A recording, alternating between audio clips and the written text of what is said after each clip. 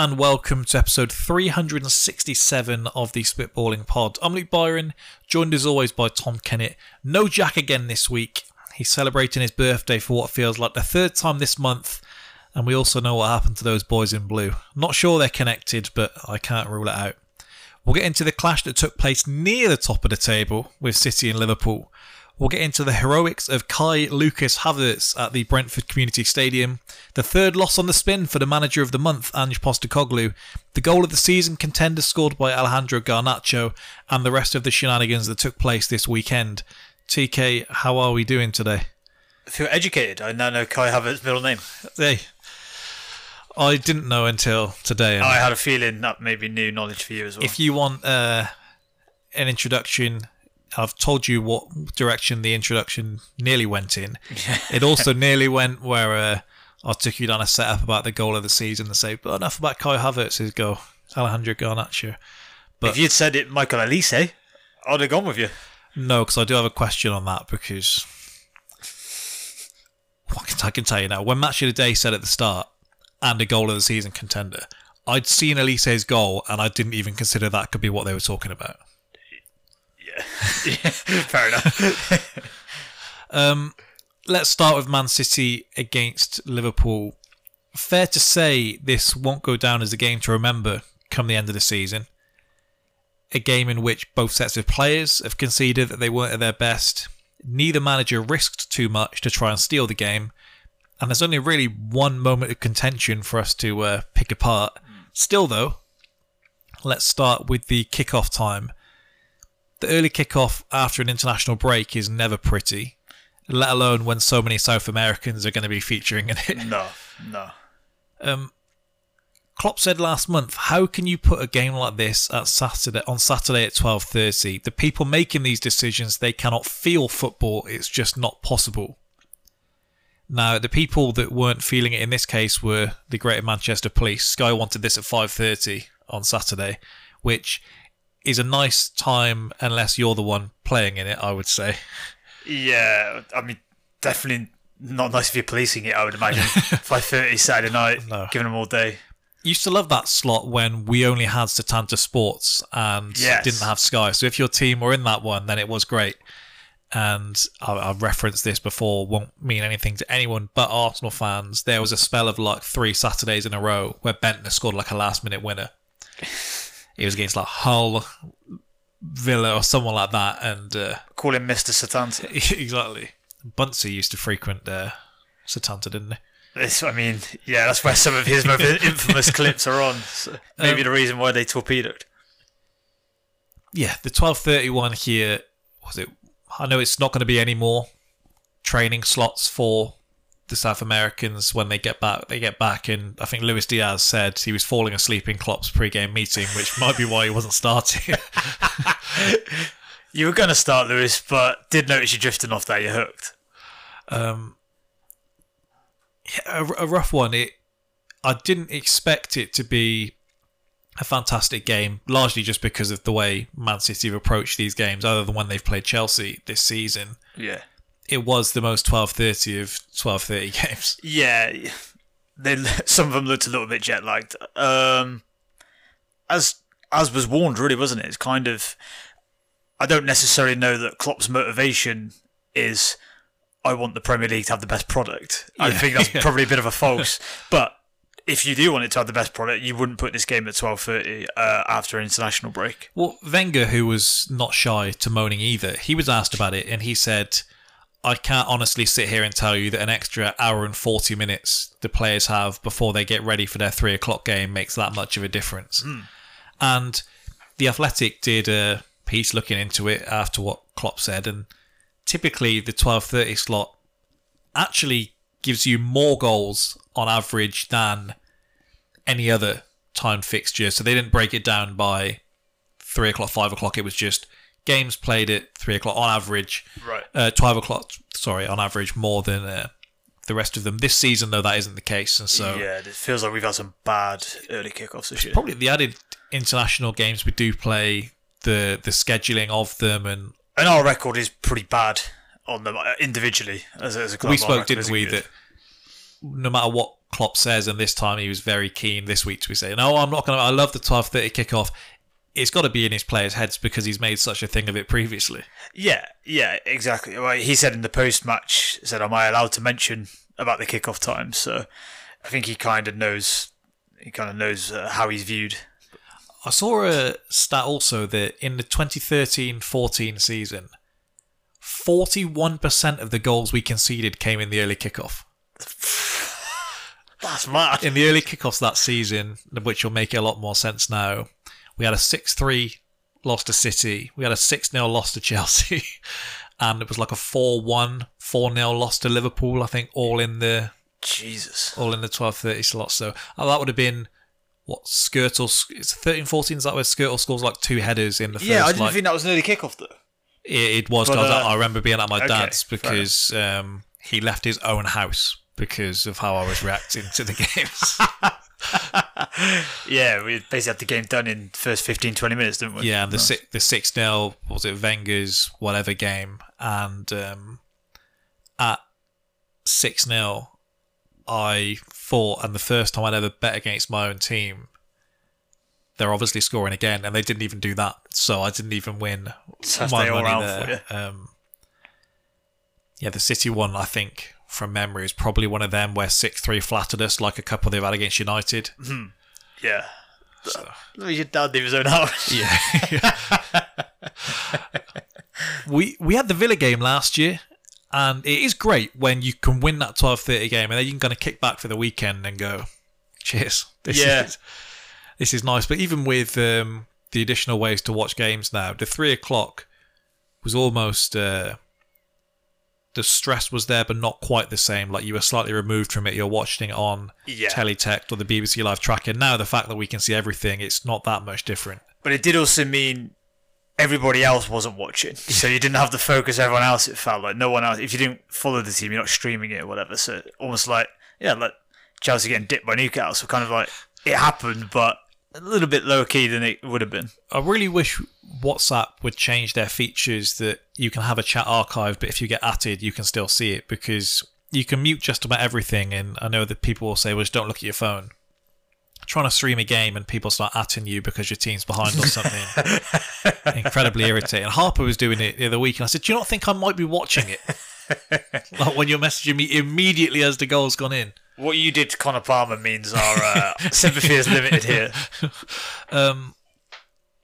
My final question was going to be, do you like the 12:30 kickoff? When I spoke to another Liverpool fan in the week, I said that, I hate the 5:30 one. And he said, well, I imagine that Klopp and most Liverpool fans would probably swap with you if they could. I don't know which you prefer, if you have a preferred kickoff slot. A nice Sunday 2 o'clock for me is... Yeah, that's the dream one, isn't it?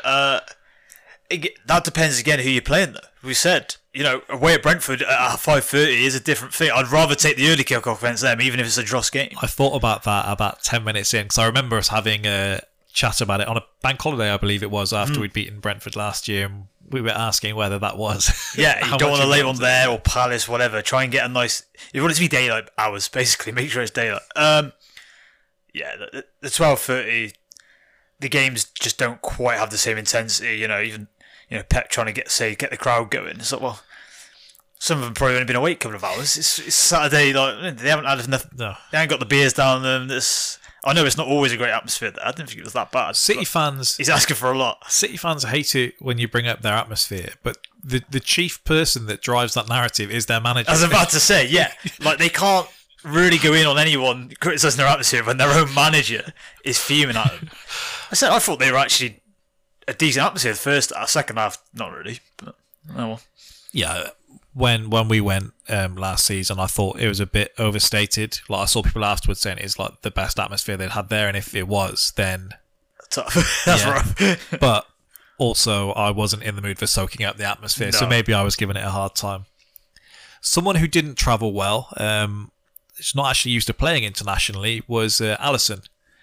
Edison, like many Man City players, decided to have this international break off. Ødegaard had this one off.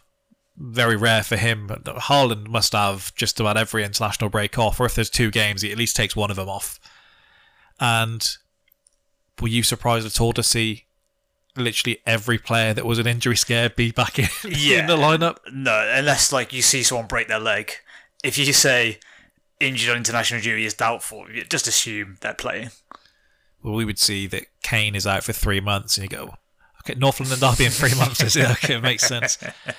I saw that you reposted your own tweet post-game. Sounds like arrogant. about the confidence that Alisson has with the ball at his feet. I don't know what got into him in this game.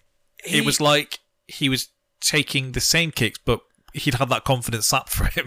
Yeah, and then once it goes, it does seem to really go. He scuffs the ball a lot when it's off the ground. Now, ironically, normally great with the ball out of his hands. Now, this game obviously leads to the goal, so not so much.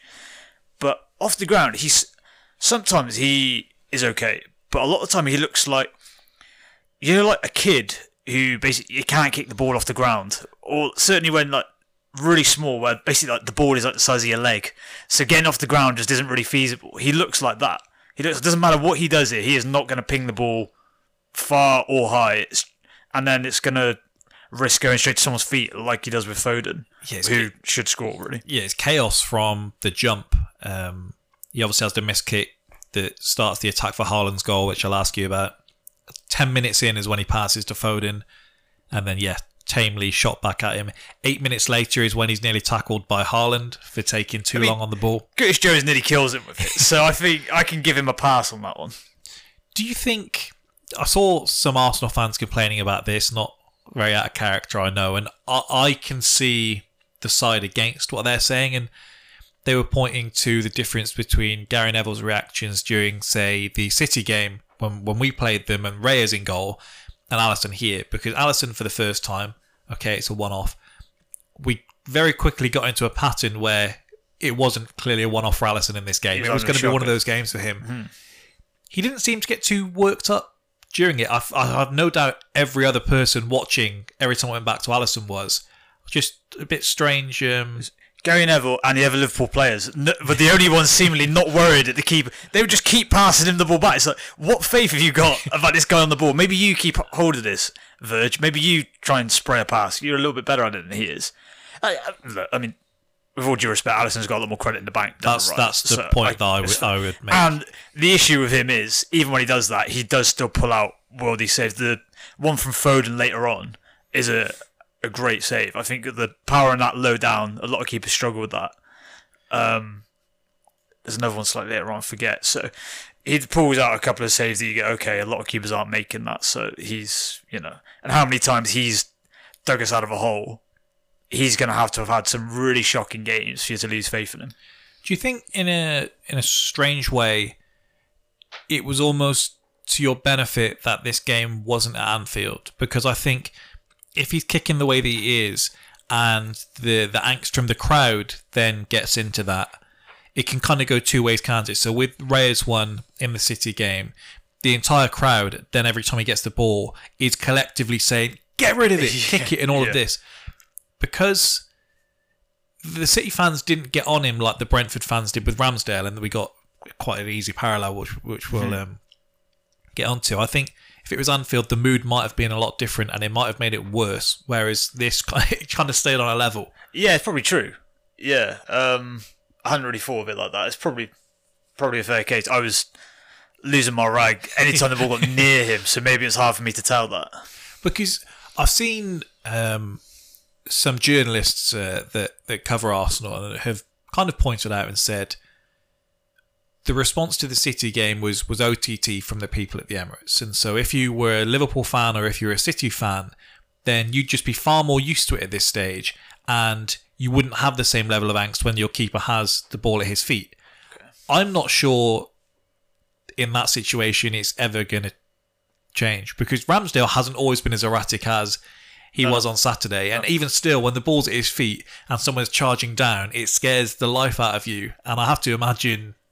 I think if your keeper isn't Edison, I think you must be shitting yourself.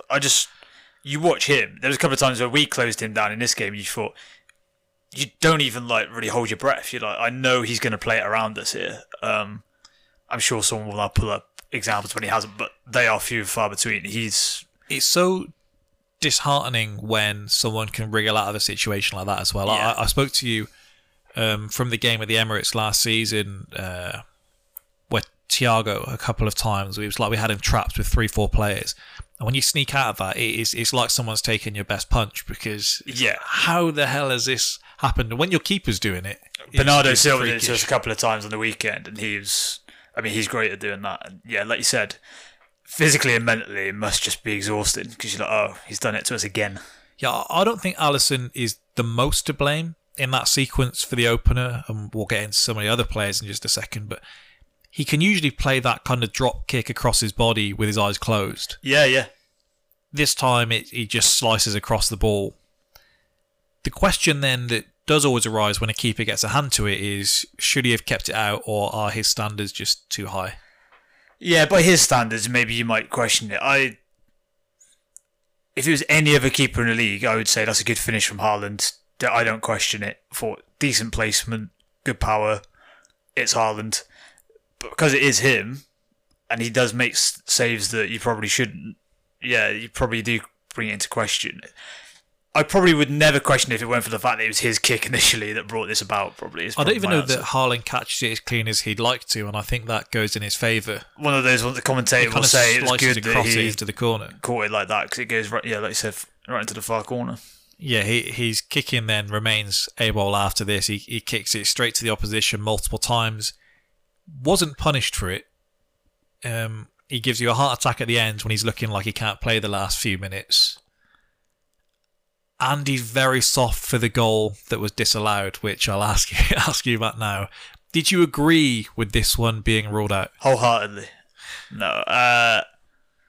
Initially, I thought, in real time, I thought he's been pushed, and then literally you don't need more than one replay to know, you've got away with one massively there.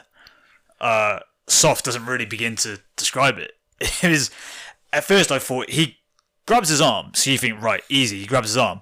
But even then, he doesn't properly grab it. It's one of those ones where, if you've ever played and you try and grab someone's arm, it just says slip through your hands. So you try and foul them and fail. It was kind of like that, but on the goalkeeper. So you couldn't even really make a case for that. I was surprised on match of the day, Ian Wright was like, you grabbed the goalkeeper, you can't do that. I was like, I'm surprised at that verdict. I think he was doing it just to make the point about the Newcastle game. Was I think you're probably right. As he said, still not letting that win go. Did you think the referee had given it in real time? Because I thought the way that they seemed to be running away was that the whistle that he'd blown was because he'd given the goal. And then when it was only when the VAR thing popped up and it said checking foul, disallowed goal. Okay. No, I was pretty sure he'd given a foul, because if anyone goes near the keeper, I just assume foul. Don't even look at what the ref's doing. But I did think this is, like, they're not really going to tend to intervene on this unless it's real bad. I thought it might be, and then you're going to have a situation whereby Liverpool are in absolute uproar that this goal gets given. Even though if he had given the goal initially, we probably couldn't have had any complaints. Once you've ruled it out on a foul, we would obviously go spare that they've intervened on this. It does feel that you could forensically check every goal from a corner, and if the keeper's been touched, then we're in a slippery slope, because he's kind of jumping up just alongside him, and I mean the arm does come out. It's weak, isn't it? It's weak. We literally saw, and you can go back and check this, Douglas Luiz, the deadline day that we're supposed to be signing him, he scores from a corner where Ramsdale gets punted into the goal, and we're basically told you've got to be stronger. And that's it. Just some goals when this happens, we're told this. De Gea would get these calls almost every time, and then there was one against West Ham where he's kind of bullied a bit and they let it slide. The Brentford game in which they famously beat us, Leno is punted into the net on a throw-in, and we had one where like Firmino just made eye contact with De Gea and they give a foul for it. So it's ridiculous, especially when you consider, and I know this has got brought up on the weekend, what keepers can do by comparison. Keepers can nail people and get away with it scot-free, and yet if you go anywhere near him, you get given a foul against you. Yeah, it feels like we should have been talking about the keeper flapping at the ball, misjudging the flight of it, which he was just clearly just not on his game. Everything's gone. Yeah. I thought he was even a bit weak for the one that happens not long after that. Now, that is a foul, but still, it was a little bit weak behind it, I thought. Yeah. On another day, City see that and get at him. I don't really understand. If all of us could feel just how flappy he was being, you would say, get at him. Get at him. Put some shots on goal. Try and make him nervier. All of these things. Get a set piece near the end. Cross it in the box. Get everyone around him. But they seemed as content to kind of let him ride it out as you were. Yeah, in and around the time of when Trent scored, they did look a little bit, I don't know if rattled is too far, but they did look like they were more worried about potentially letting this slip than going on and killing us, which is a little bit odd for City. But we have seen games of these two teams before where it gets to the point where they both sort of go, right, okay, a point apiece here, we'll go our separate ways, see how the season plays out. Yeah, Trent's influence on the contest was underlined. I mean, he had more touches than any of his teammates with 66, gained possession on 10 occasions, more than anyone else on either side. Something they did, I mean, I'm sure was a mistake, did miss off his man of the match awarding, was that he was dribbled past a record amount of times in a league game this season. I saw someone disputing the stats on this, saying that it isn't actually, I mean, I felt like I saw enough to say, yeah, he's been dribbled past a few times. So, by the way they do stats, it doesn't take a lot to dribble past someone, would be what I would say. I saw someone disputing it, but saying, look, I'm not saying he hasn't been dribbled past, I'm just saying that number is too high. If everyone's being judged in the same way all season, then...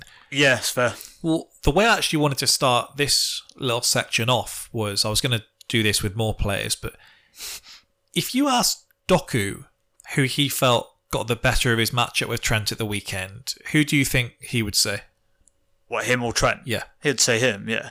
If you ask Trent, who do you think? He'd say him, yeah. Because Trent obviously gets the last laugh, but to everyone watching the game, feeling the game, it felt like, I said the other week, every man should treat their game against their fullback like they're going at Trent, because no one ever gives him no respect. And this was that. Doku was their liveliest player. I also thought he was a big part of the reason that they didn't win the game. I agree. This was the most St. Maximin-like performance I've ever seen from a player that isn't Alan St. Maximin. It felt like he got the beating move every time. I don't know how many of those reclaims were from Doku of that 10. But the final ball wasn't there. I thought maybe he tried to beat him more than he needed to. He wasn't direct enough. When we did our rankings last week, one of the things we praised was wingers that took like the shortest possible route to goal.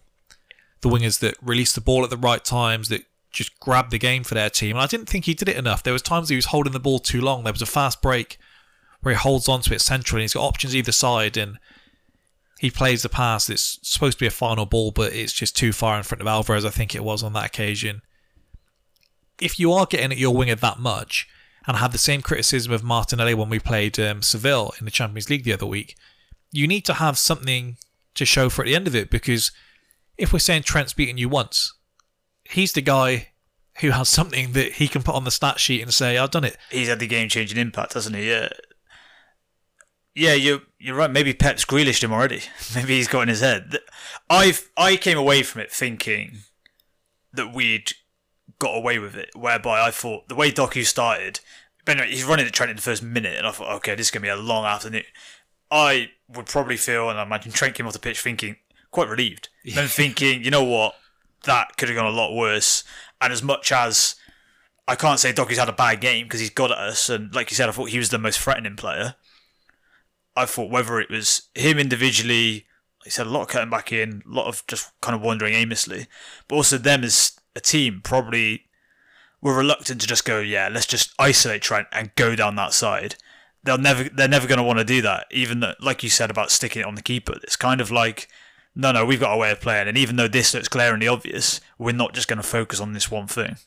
When you see and feel how much you had the ball, Klopp said after you drew with Luton that he had something to think about, because Darwin had like 70% of your shots, but he'd also not scored.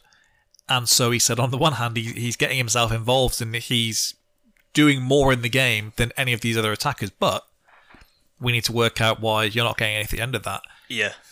Doku here, you got to have some serious questions if at the end of this, because even just from a tactical standpoint, there aren't many teams that are going to let you get at the full battle like that much. We had, I keep using Arsenal comparisons, but it's just the games I remember.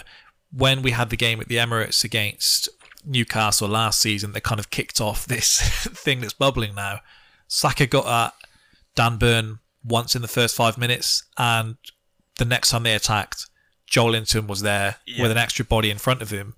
I don't know who was supposed to be helping Trent, or whether it's Salah or who it's supposed to be. So this is what I wanted to come on to, because I thought, considering, look, we know Trent's sort of vulnerabilities, I thought he probably dealt with it about as well as he could have, really, realistically, without, he's not going to turn into an elite defender overnight, and it's not going to be against Jeremy Doku.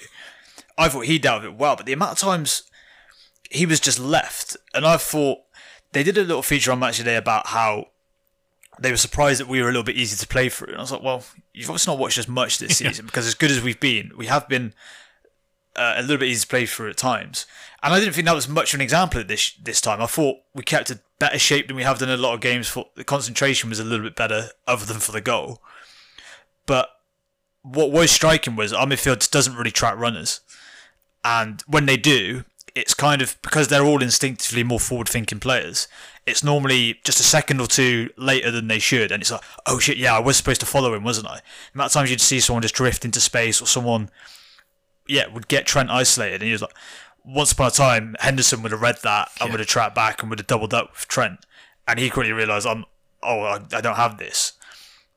Szoboszlai or Jones or whatever will switch on and realise, but against a team like City, that second or two delay, I know it's easy to say it watching from home, it's a little bit different when you're on the pitch, but a couple of seconds delay against a team like City can obviously be deadly, and we kind of got away with it by and large, but on a different day.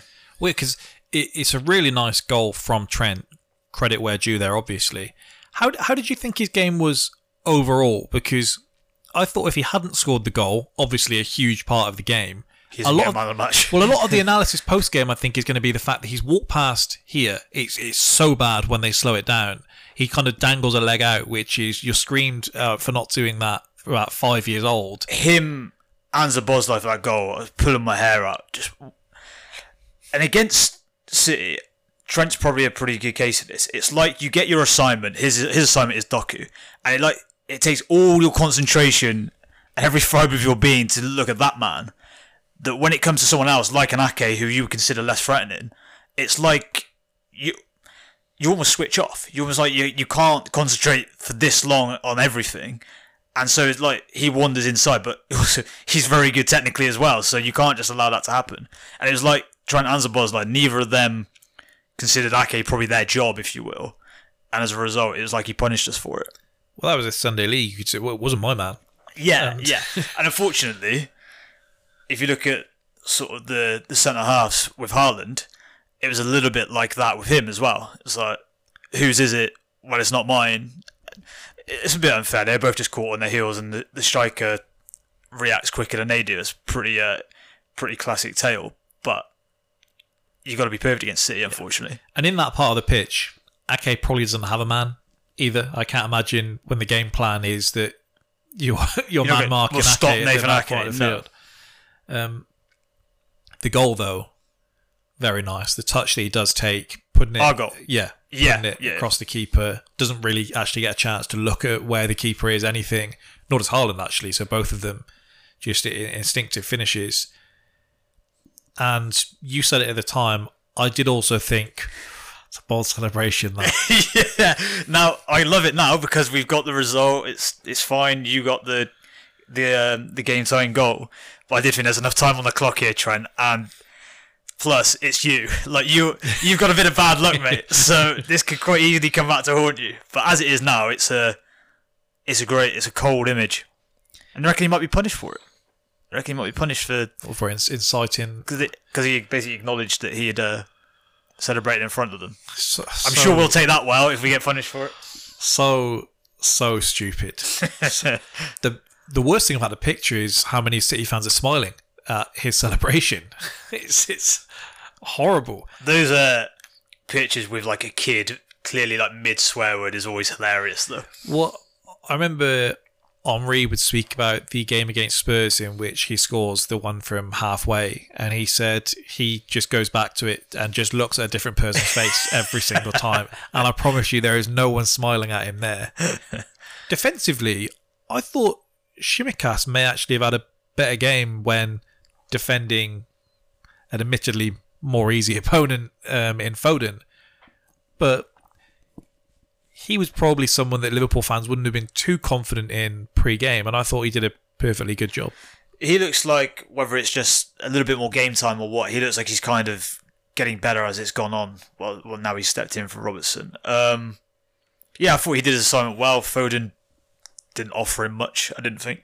I thought there were a couple of instances as a team we did this, but he gave the ball away in a couple of bad spots. The only reason I say that is when you watch City, you do realise like how he has basically almost created football in perfection because they just don't give the ball away. You just watch them. It's like, I can remember Akanji giving it away to Szoboszlai. I can remember it because I don't think it happened again. It's like I was watching the Liverpool game, watching Arsenal, and these are obviously two of the better teams in the league, and they'll just give the ball away occasionally because that's football. I remember Tsimikas did that. I remember Matip gave one straight into Doku's feet at one point in the second half. I think Harvey Elliott came on and gave one away. And they're just errors that you're going, what the fuck are you doing? Don't get rid of it. But there's to be expected. It happens. But City, it just doesn't happen. You just watch them like, when are you going to make a mistake? Please. I thought Foden had that shot that nearly went in past Alisson. He was like, well, I'm going to be on Match of the Day later. I've done my bit, thank you. I've looked busy enough. But you actually let it on quite nicely, unless you had anything else to say about the goal. Still on this game, but in case you wanted to wax lyrical about Trent. I think if you look at the numbers from both sets of midfielders, then it does tell you the story of the game, and that was safety. On the Liverpool end, McAllister completed 41 of 43 passes, Szoboszlai 22 of 25, and it was more about what both teams wanted to prevent the other having rather than seizing the initiative, and that's the story that we had with City. We do enough that at the end we were able to kind of snatch a victory with a deflected goal. City looked lively in the first 15, didn't knuckle down when taking the lead. It never felt like they were pressing really, get that second desperately. When Doku's getting at his man with the intent that he is, when Alisson's looking as shaky as he is, you're having as much of the ball as you are. You can't let an attack like Liverpool stay in the game. And I have to think at half-time, no matter what anyone in that Liverpool dressing room says, someone at least said stay in the game. And that sounds like it's an obvious thing. It also sounds like you're diminishing the team Liverpool are when you're saying against anyone stay in the game. But this is probably on paper the toughest fixture you're going to play all season. Yeah. And I have to think the wounds of last season are going to be pretty fresh with some of those players, because second half in that game, it was Henderson, Fabinho really that forgot how to run or just lost the ability to do so. R.I.P. Klopp was as angry as you'd seen him all season. Yeah. Just at the application of what he was asking them to do. And if you can stick in, and Chelsea in a very different way never let City get ahead of steam against them last week, then you give yourself an opportunity. And when you have the quality that they do, when you bring in Luis Diaz off the bench, when Trent's having the opportunity to get forward more with less intensity from the City press, then that's what you can go and do at the other end of the pitch. Yeah, I saw an interview with Virgil, saw an interview with Trent. They mentioned last year's game against City, like you said, so that probably was in their minds. That Klopp mentioned in his interview as well that he said he wasn't happy with the body language at half time. I think he was essentially saying what you said here, like, look, we're right in this, and so hang in there and you will. I thought, especially start of the second half, City started really slow. Pep was doing his crouch down and put a head in his hands 10 minutes in. I don't think it's quite that bad. And at that point, I was actually looking at us going, you've got to get into them now, because they're not going to do this for a whole half. So it's a weird up and down with City, where it's sort of like when you do have, like, they had that bit in the first half where we had like 68% possession or something for the last 5 minutes, and you're like, yeah, but you got to do something once you get that, because they're not going to let you have this very often. So when you do, it's really incumbent on you to sort of pile it on. I'd probably have started Gravenberch over Jones. I have to assume that's a fitness issue because he was, again, mustard when he came on. It wasn't Jones' best game either. I thought he started well and then faded. I think he gave it the ball away once and it was like the composure just went there. And I think he's a player that feels the need to make up for it afterwards. Agreed, yeah. You don't want him trying to do too much against City. No, that's it. Because it's ego at that point, and that's what you can't afford to have against City. Yeah, exactly. I think Jota and Darwin over Gakpo showed a level of intent pre-game, but it wasn't looking like that on the pitch. I thought Jota was borderline anonymous. I think he had the least touches of anyone on the pitch. I think it was like six touches in the second half, something like that. How much do you think the 4-4 with Chelsea played into City's game plan? A little bit, but I think they would never come out like that against us anyway. I just think they know that would be playing into our hands. That would just be too... If they played exactly like that against Chelsea, I mean, you'd have an all-time great game. Yeah. But I think you have to assume if Chelsea stick that amount of goals on them, how many would we stick? I mean, assuming Darwin finds finishing some. Yeah, Micah Richards, I think it's becoming more and more clear the lack of research that he does going into... No homework being done. Well, he said post-games that Liverpool and Man City typically are like basketball games. And I don't know which Liverpool-Man City games he's been watching. Maybe, or which basketball games he's been watching, maybe. Maybe about a season before you'd properly commanded City's respect. So when you were kind of like what Tottenham are to them. You're a tough game for them in the run-in, but you're not competing alongside them. And I don't think you're competing for the league in the year that Ox just goes insane. Well, games. The ironic thing is, we were on the come up at that point. That was, we get to Champions League final, lose to Madrid the first time. We finished fourth that year, but Van Dijk comes in that January, right? So it's when we start getting serious, if you will. But ironically, the way we played then, if you were just catering to play against City, was actually a lot more effective because we were that was pure heavy metal. We would sprint from the start. We would hammer you back. And you saw in the City documentary film that season, that Pep was just like terrified of us and also just confused, wasn't he? He was like, what the hell am I supposed to do with Salah and Mane? I don't know what the hell to do. And as we've kind of slowed it down is the wrong choice of words, but we're not as full on press on the front and, press for an hour and then hopefully you're not too fucked to the last half an hour. Yeah. When we realise that's maybe not the most sustainable.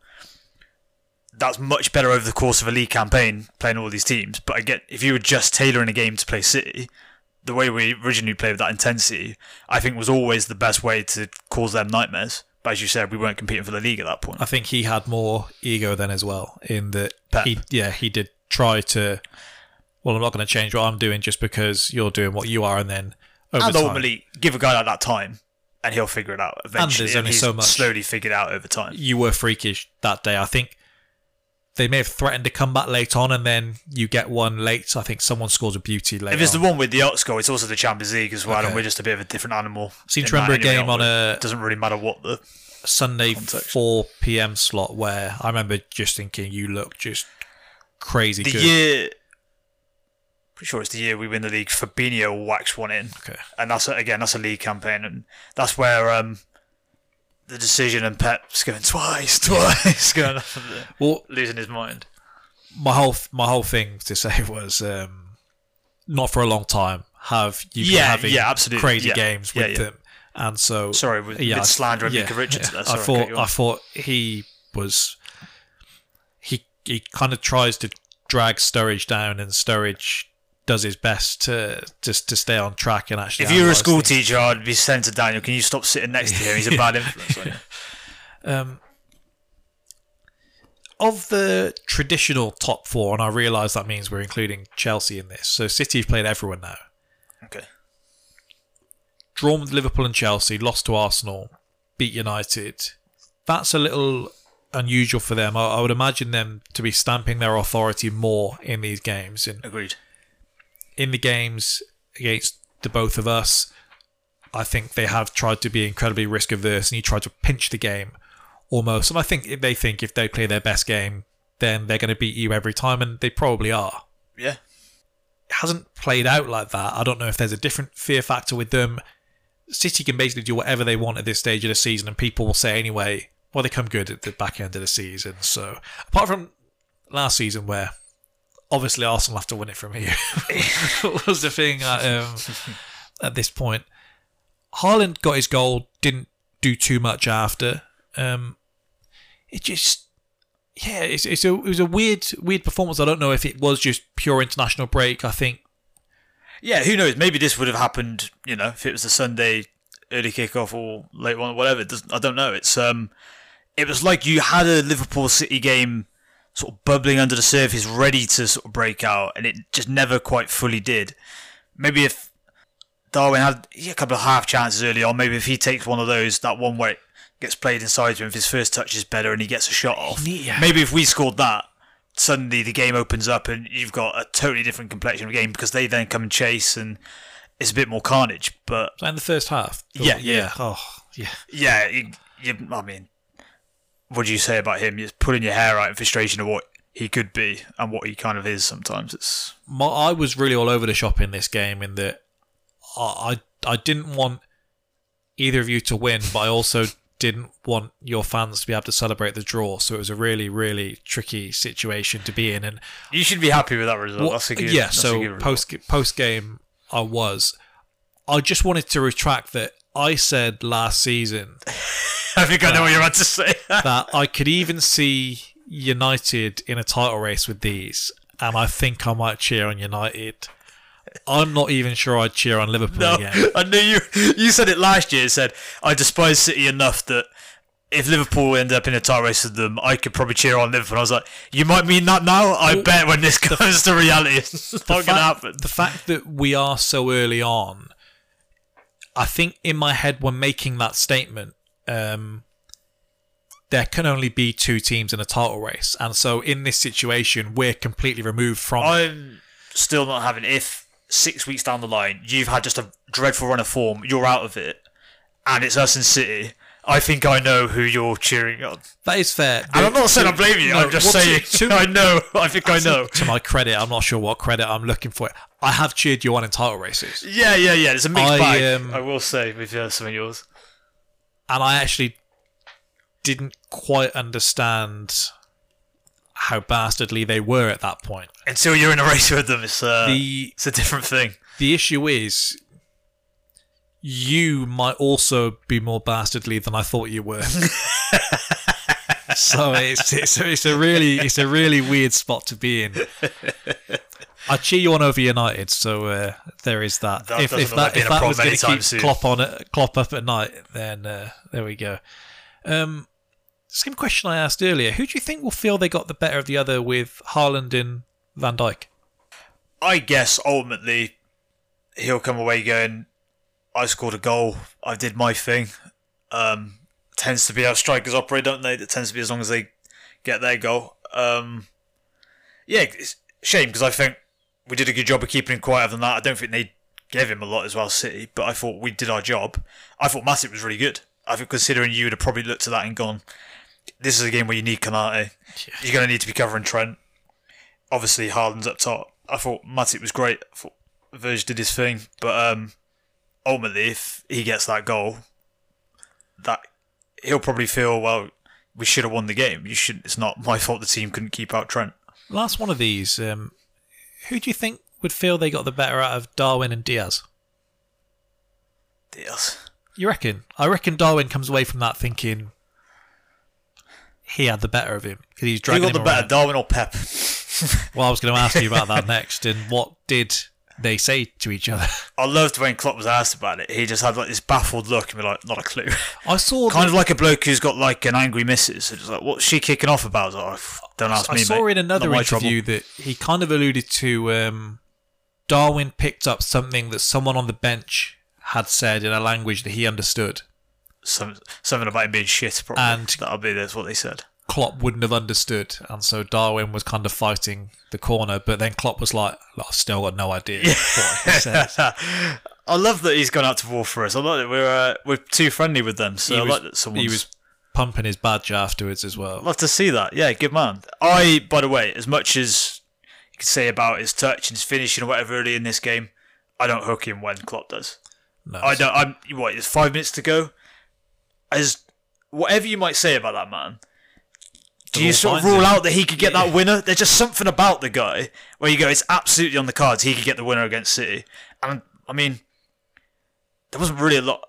You'll rarely find me agreeing with Gary Neville and disagreeing with Jurgen Klopp. But I didn't really get the point of the last two subs. And that if Endo was brought on to shore it up, that didn't really happen because he just nailed Doku.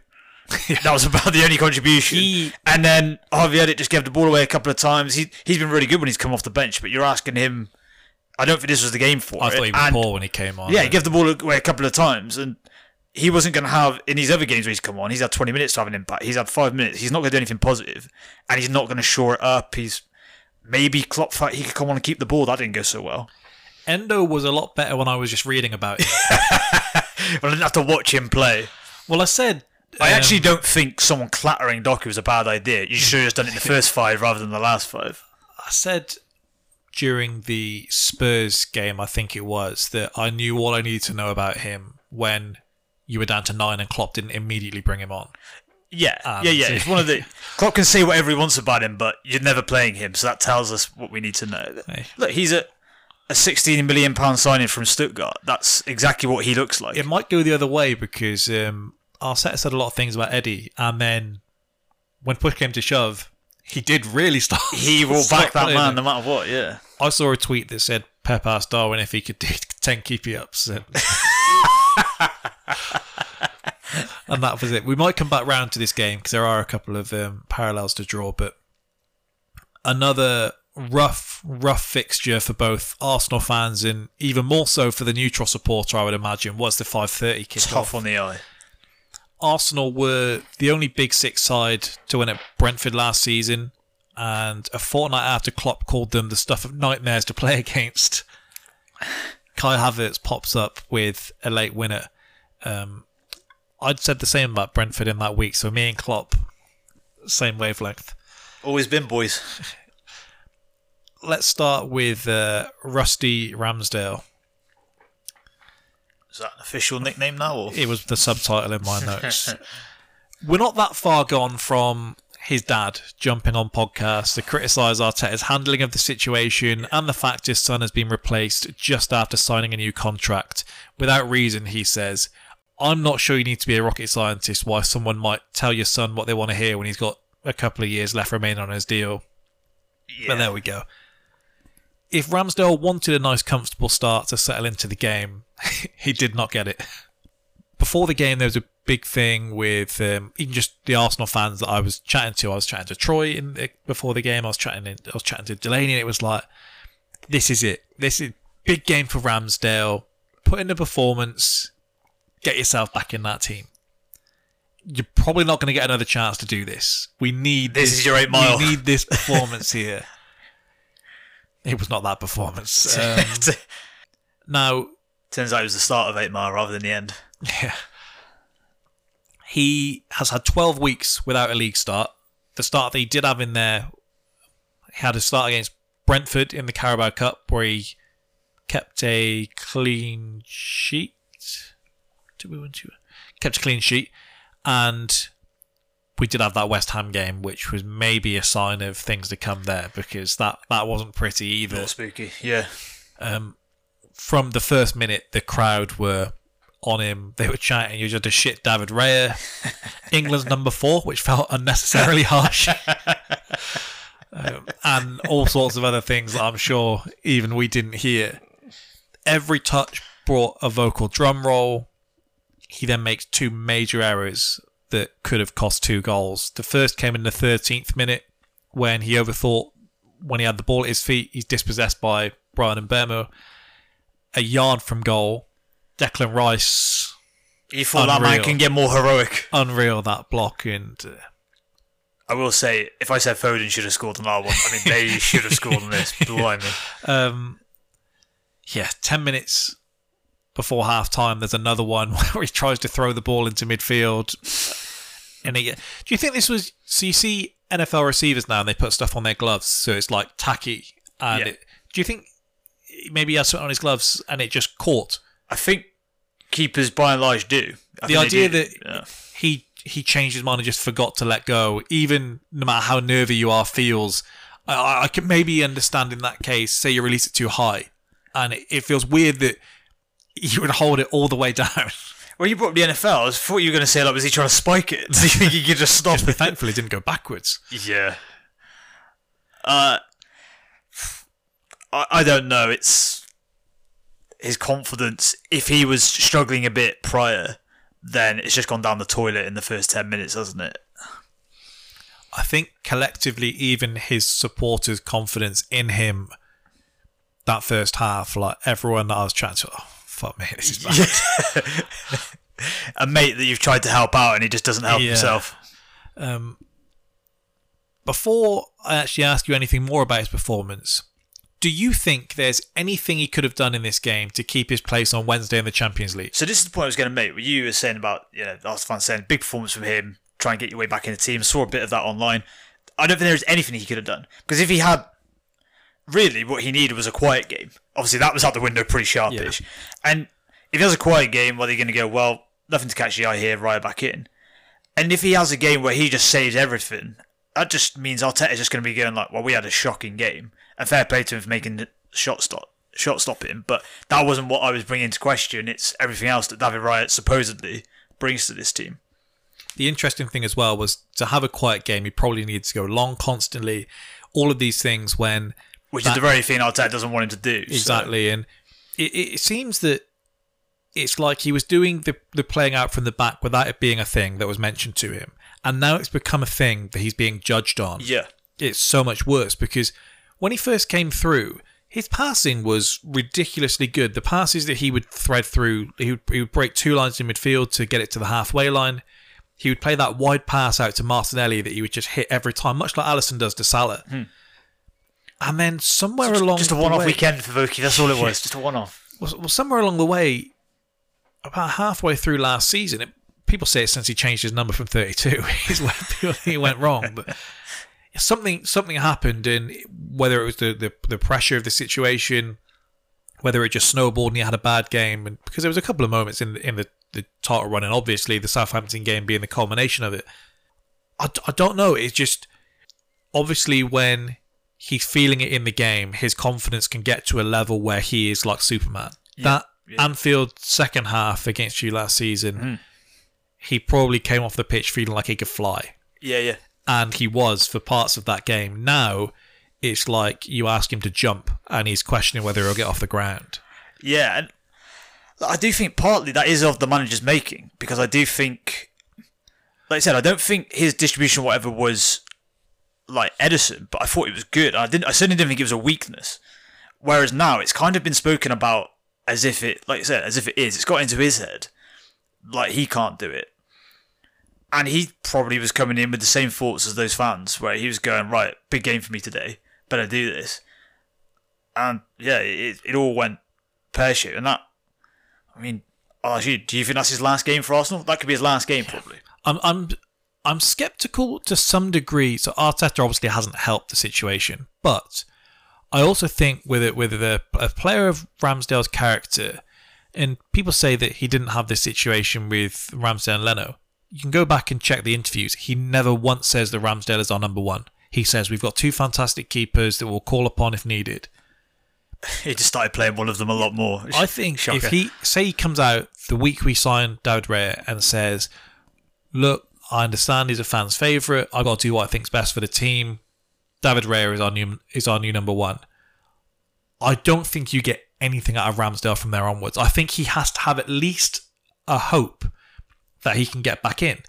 Yeah, but I think you can say that, but look, Aaron isn't out of my plans. He's gonna get game time still, and he can still come back in. I think I get why he did it this way, and it maybe was the only way he could do it. But I do think it created a situation where it's almost like you've lied to the player by saying, look, I'm going to give you both an equal chance. You're not giving him an equal chance. You're giving David Raya a lot more of a chance. And that's fair enough. He's your signing. You're the manager. That's your gift. But by kind of doing that, if you did it on any other position on the pitch and you said, well, look, he's our striker, but we've got a load of good options, but then you just never played the other guy, it'd become pretty clear, I guess, the club with Endo. We're not saying he's our guy in the middle of midfield. Well, clearly not. I don't want us to take any Champions League game lightly, but I also think the first Champions League game he didn't play was when he'd have been shook, Ramsdale. Yeah, agreed. Troy was texting me, he's like, everyone thinks their club's special in different ways, obviously. He was like, it just feels like we've always had a bit of loyalty that, look, you helped us get here, and so you get your chance until you've proven you don't deserve the chance anymore. And I said, but I also don't want a manager picking the team based on loyalty, because we've complained about that in other areas. So if he truly thinks David Raya is the guy that takes me to where I need to get, or even if he just thinks he helps me get to where I need to get, but he gets me there faster than Ramsdale does, which it now seems he couldn't get Raya. Ramsdale was what he wanted. Option. Yeah. And so he helps get him So once there. he could get Raya, there you go. It's very interesting. But yeah, I have no problem with the ruthlessness aspect of it. It was, I guess what I'm saying, I guess he should have been even more ruthless and gone like, this is my guy, he's number one. Do you think, and I won't spend much longer on this, we've spoken about the keeping situation before, but I think he kind of thought by saying what he did, he was squashing it. It was done. Yeah, agreed. Because I agree. With some of it, so pre-game, I don't expect you to watch an Arsenal-Brentford pre-game. I don't usually watch the pre-game. I just happened to see more of it this time. I think it was Jules Breach said to him, so, Ramsdale's in today. If he has a big performance here, can we see him back in for the Champions League midweek? And he was like, he looked like, even pre-game, we're doing this. And he said, we want a big performance for everyone in the team. Everyone's place is at risk. That's what we need to be moving forward, or something like that. The post-game told a very different story. Just refusing to mention him. Well, so he says something. He says something in like another presser after, but when you have the question about Kai Havertz and Ramsdale back to back, and he's like, everyone loves him here. He's so great. This is what happens when you do this and you do that. And then Ramsdale is like, I thought the team defended really well today. And repeatedly made a point of saying the team, it's weird. I'll tell you what, that's, from Arteta's point of view, I would tread carefully with that, only because I saw how the players were with Ramsdale at the end of the game, kind of rallied around him a little bit. The last thing you want to do is create a situation where, look, he's got the power at the club and the players like him, so it won't be like a Ten Hag situation, I don't think.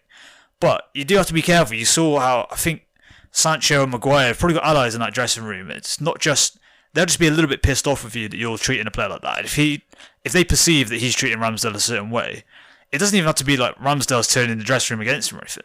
It's just they'll watch him doing that. Something I would point to at full time, and it's near identical.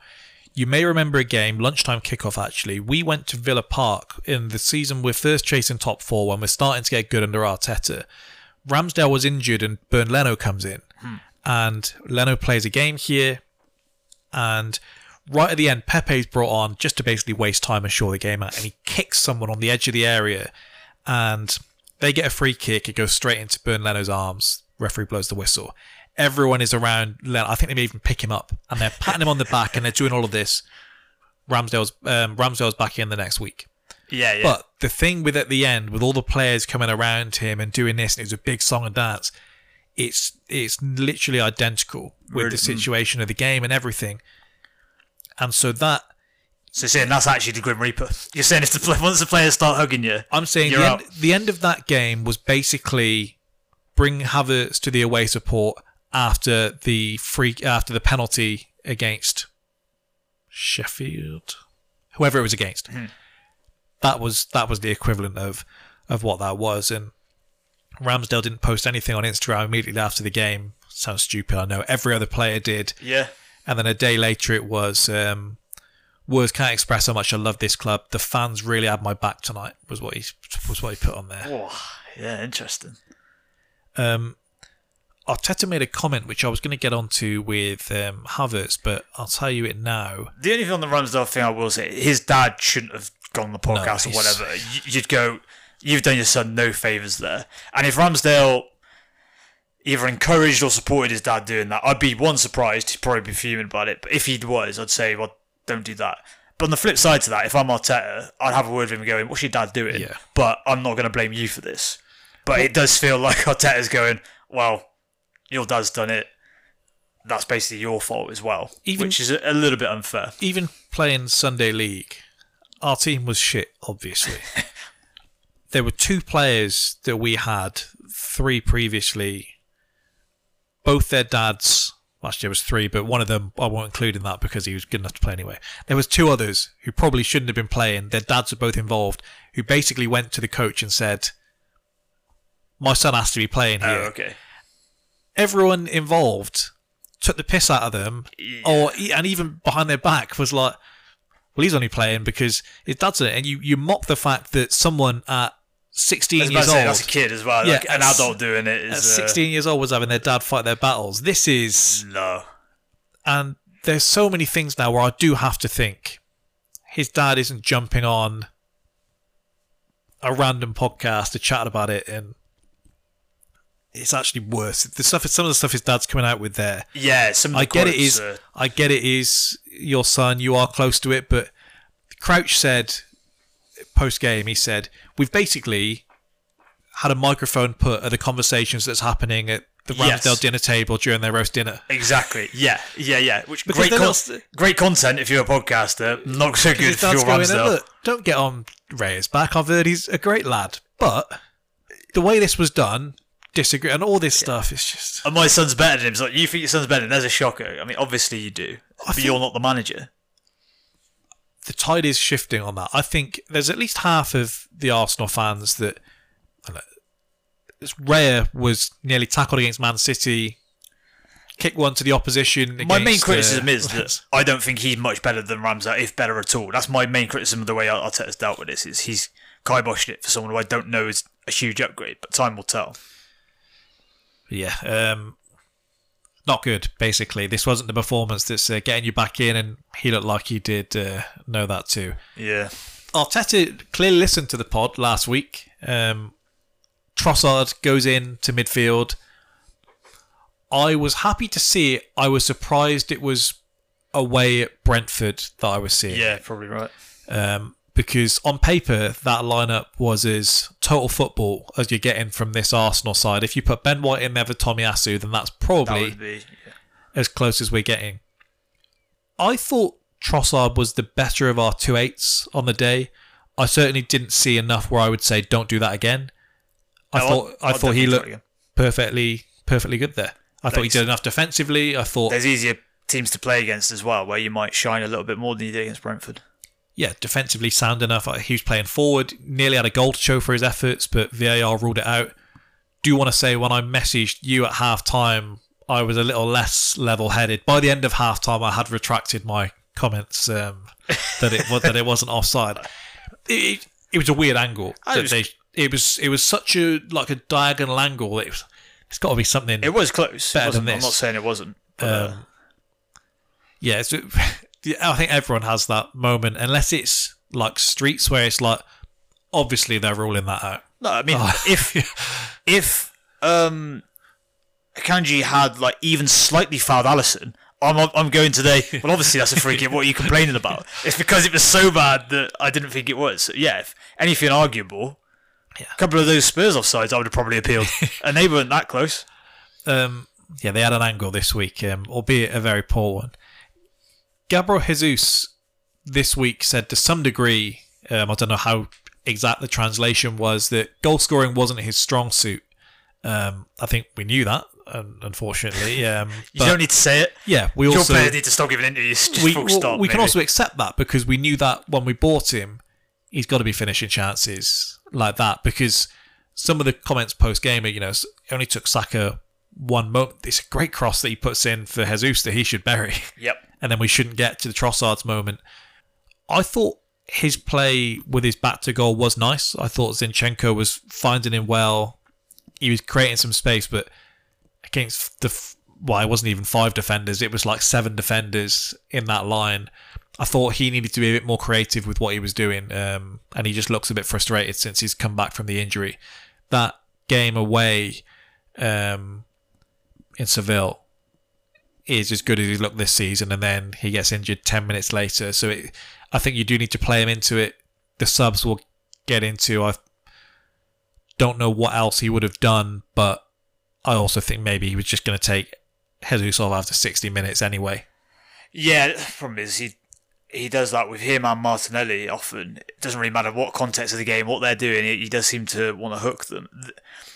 If it's this time last season, I think you get a much more dynamic Jesus in this game, and I think your attack would benefit from that massively. Instead, all looks a little bit flat and lacking a bit of ideas, and I think he's a big part of that. I think him and Odegaard are probably the most glaringly obvious sort of differences from this point of last year, where you look like you could score plenty of goals, like you could carve a team open, where it doesn't quite look the same, and I think their role is probably the biggest part of it. Yeah, if I could just mention quickly how good the defence does look right now. 2 goal line clearances, the one from Declan Rice. Gabriel and Saliba are just immense. Tomiyasu kind of did his thing on the right. I think I'd like him to overlap more. He hasn't got that connection with Saka just yet, it doesn't seem. I actually thought Zinchenko was our man of the match. He was good, wasn't he? I know he lost the ball once to set up one attack for them. The touch he makes before that, where he gets really low to chest it, and then he takes like a really low keepy up to control it, and then he turns, which is where he gets tackled. He's one of them where, like Trossard, every time I see a little thing that he does so kind of nonchalantly, where it's like, okay, you are actually like technically he's insanely good. With the form Tomiyasu's in, I'd still like to see him in that left 8 spot, because I think he'd be fantastic Tomiyasu? there. No, I'd like to see Zinchenko there and Tomiyasu play left. He's playing well, yeah. But much like Klopp with Trent, I don't think you're ever seeing that man in midfield for the club. No. Yeah, he's been much better aerially this season, and he seems to have stepped up his 1v1 game since probably the Fulham one, where he had a Dharma on him and no one wants that. Tired legs, it was not good.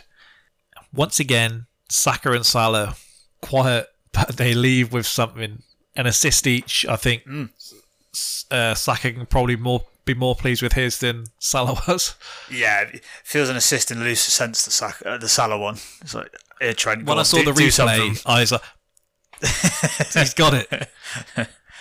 Post-game, Saka spoke. He spoke to the Standard, I think it was, and he said, I feel like a lot of games I'm facing a double team with 2 guys on me, and it's the same for Gabby. It's happening in every game.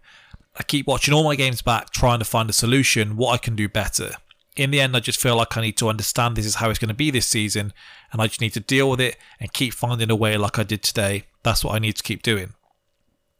Great to hear that, obviously. But what he won't say is that we need more of a threat centrally. Whether that's from Jesus, Eddie, Odegaard, Havertz, Jorginho, Vieira, even Rice. Teams won't be so comfortable doubling up both sides if they feel they need to keep their focus elsewhere. And at the moment, they're basically getting like the Timo Werner treatment, where they're like, leave him and we'll worry about everyone else. And at times the game plan seems to have descended upon, you just go, right, Saka, Martinelli, have the ball, do something. Not quite, Zaha at Palace sort of thing, but that's sort of like, go and win us it then. Yeah. You're like, hang on a minute. One, they are those type of players, but not fully. They're not necessarily going to go and dribble past half a team and score.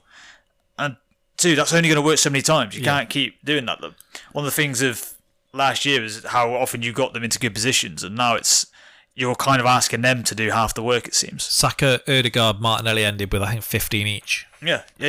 Odegaard was very poor. Looks like he still needs to find his feet again, and I'll ask about him in a second, but Eddie was a disgrace on Saturday. That one run he makes to open up both Saka and Odegaard before he does that tame curled shot that he does. I knew that shot would be making an appearance on this. I saw a quote from Bielsa yesterday from when he was at Leeds competing with Bamford, and it rings true now. He didn't really get a look in there, did he? So he, in a press conference after the game, Bielsa asked the journalists, Bamford or Nketiah, which player do you think ran more? And the journalists all answered Bamford, and he said no, Nketiah. Do you know why? Bamford ran for the needs of the team, and Nketiah ran just to try and score. The meters that Bamford ran is true to the team, and to finish Nketiah just to try and score. And to finish, Nketiah puts these meters in to finish the action. It's natural. What I'm looking for to achieve that Eddie feels the needs of the team, and that he understands if he doesn't put the meters in both things, he's going to have less chances to score. That's great, but I'm now going to need you to do that in the translator's voice that you used to do it for Bielsa, if you could, please. And it makes perfect sense because in that moment, Eddie makes that run, he puts the meters in, and he opens up two options. I think it's a tough pass to Saka, but he can play the pass slightly deeper to Ødegaard to run onto, and maybe that sparks him back into life. It's just very, very poor with what he did. He did it against Chelsea when we're chasing the game. He does it from about 30 yards out straight into Sanchez. It's just really poor, and you can't keep getting the minutes that he's getting and offer as little threat as he does. A hat-trick against Sheffield ain't saving you. No, I mean, he does seem almost above criticism in a way. The slightly odd thing about Arteta is there are one or two that do seem to get that pass, and he does seem to be one of them. He's an odd player in Nketiah because when he's bad, he's just offers nothing for you. Whereas when he's good, like you said, the game with the hat-trick, you thought this guy can do everything. I don't know. He's hard to explain. If you're not playing him that much, I guess he's an okay option to have. But he's playing loads. Yeah, that's it. After the game, they said to Arteta, it's a bit of a cliche, but win when you're not playing well. And he said, "What do you mean?" He said, we played really well. He said, that's as good as you can play here. He said, when it's stop-start like this, you can ask for no more than what my side gave you today. You can ask for a little bit more. Yeah, I get the point he's making, but yeah. No. Ødegaard. This isn't also the only game you've had this sort of performance even. No. Ødegaard, I think, is partly due to injury, partly due to the left-hand side being less fluid, so maybe we're asking more of the right. And that Partey isn't there. Yeah. I've no doubt, if you asked Ødegaard now, if he could have Partey come back into the side, but it would mean that Rice is benched, he'd say yes in a heartbeat. Yeah. I think the passing lanes that Partey opens up are probably superior to what Rice offers, and it's one of the few things he does offer more than Rice. I don't think there's much probably about that. No. And particularly, he would just cut through the lines to Ødegaard so many times, and he's got the space to run in front of him. I think he just needs a goal or something, and he's going to open back up. And if he's had a hip issue, then maybe that's part of it. But I don't know. He looks a bit more like the Ødegaard when he first came into the side after signing permanently, and he had a couple of games out, and he came back then and was firing. So I'm not too worried about him long term. This isn't one that is this the new Ødegaard that I'm going to be getting worried about. The problem with him at the start was a bit of inconsistency, wasn't it? You just hope he doesn't fall back into that sort of pattern, because once he got out of that, you went from this is a very good player to this is a great player, and you just don't want him to fall back into those habits. But do you think it's interesting? I think it probably is a fitness issue, as you've said. The narrative is that defensively Arsenal are really solid, but the attack isn't clicking. Liverpool's attack is really solid, but the defence is letting them down. Arsenal have scored one less goal than Liverpool, and Liverpool have conceded one more goal than Arsenal. Now, if you dig a bit deeper, Liverpool should have conceded a lot more when you look at their XG, exactly, and when you look at Liverpool's XG the other way around, they should have scored. They've generated a lot more XG than Arsenal have. We should have scored more and conceded more in most games. That's absolutely fair. It's interesting because that is... It's the thing is, and especially when it's City, basically you're comparing these two teams too, you do get into like the micro of everything. Everything becomes... So if you're drawn with Brentford, it'd have been, well, what's wrong with Arsenal? They can't score to save their life or whatever. And then, like you said... You'd still then have, two less goals than we've had all season. In all comps, it's our 5th 1-0 win of the season. And the thing is, if this is you playing quote-unquote badly, then obviously that's great news. It's whether this is actually just how Arteta thinks you should play and this is going to be it. Because I think I've touched on this before, but it feels like your season last year has been slightly misremembered, and I think that's fine for fans to do, but it's almost like the manager has as well. If you look at how you were at the start of last season, it's not like... I think you looked more threatening going forwards, but also I still felt you had control. It wasn't like an out-of-control team. Whereas I feel like it's been almost characterised like your season was...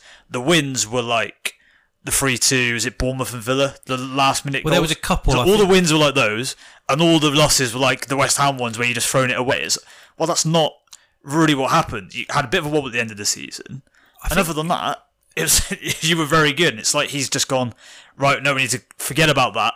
And I get why, because it's a new season or whatever, but there were some good things that brought you to the party. Yeah, I think there were some. So there were certainly more games like it. The Fulham one is the one that I would point to. But much like this season, this was a nervy game. But if I analyse it afterwards, did Brentford have a single chance they created themselves? There was the Ramsdale moments and the one where Saliba gets it pinched from him and then Gabriel comes across and it's snuffed out pretty quickly. If you look at the other games where we've been conceding, it's largely shenanigans from a goalkeeper. Yeah. And so I think, to oversimplify it, he's looked at it and said, as you kind of touched on, do I have more of a chance to win over a 38-game season addressing that or addressing this? And it looks like this has been addressed because the foundation is as solid as I think I've ever seen it. And partly it's obviously a natural evolution of the team, so I understand that.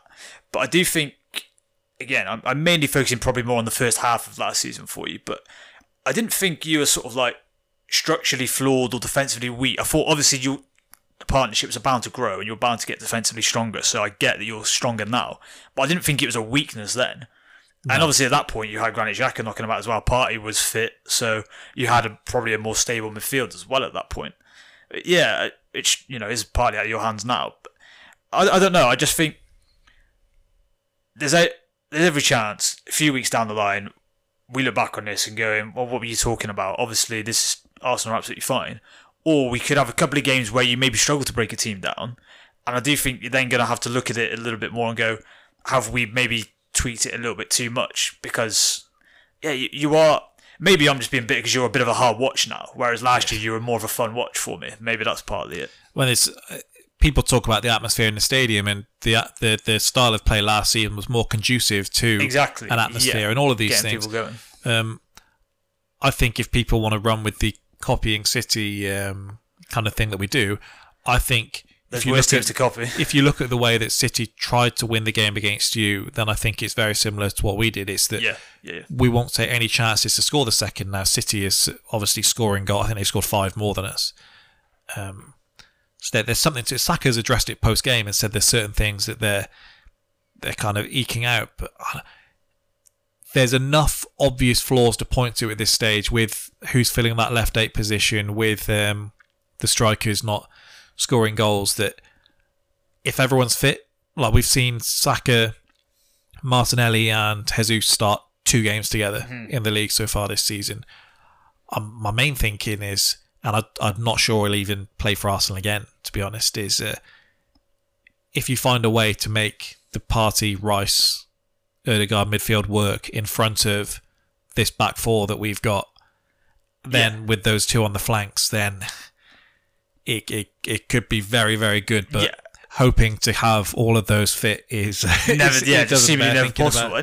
The main thing I was struck by was even when it was a possibility early in the season, Arteta didn't seem intent on trying to make that work. We had the right back. The really weird thing, I would have, like I said, that would have been such a strong midfield in front of that back 4. Weird. Last thing on this game, so this does put Arsenal top of the league, which crept up on me when they said it post-game on Saturday. Arsenal with a win can go top of the league was not bad. If we could just creep in there in May, maybe, then that'd be nice. Be slightly pissed off if you won the league and, oh shit, did we? Oh, someone should have told me. I disagreed much like you did with the changes. I disagree with Martinelli coming off over Ødegaard, but can't argue with the result. Havertz got amongst it in the opposition area immediately, and in stoppage time he makes no mistake to head down from close range like Jesus didn't do. Is this going to be another false dawn, or is this the start of something? The Havertz cycle really does continue.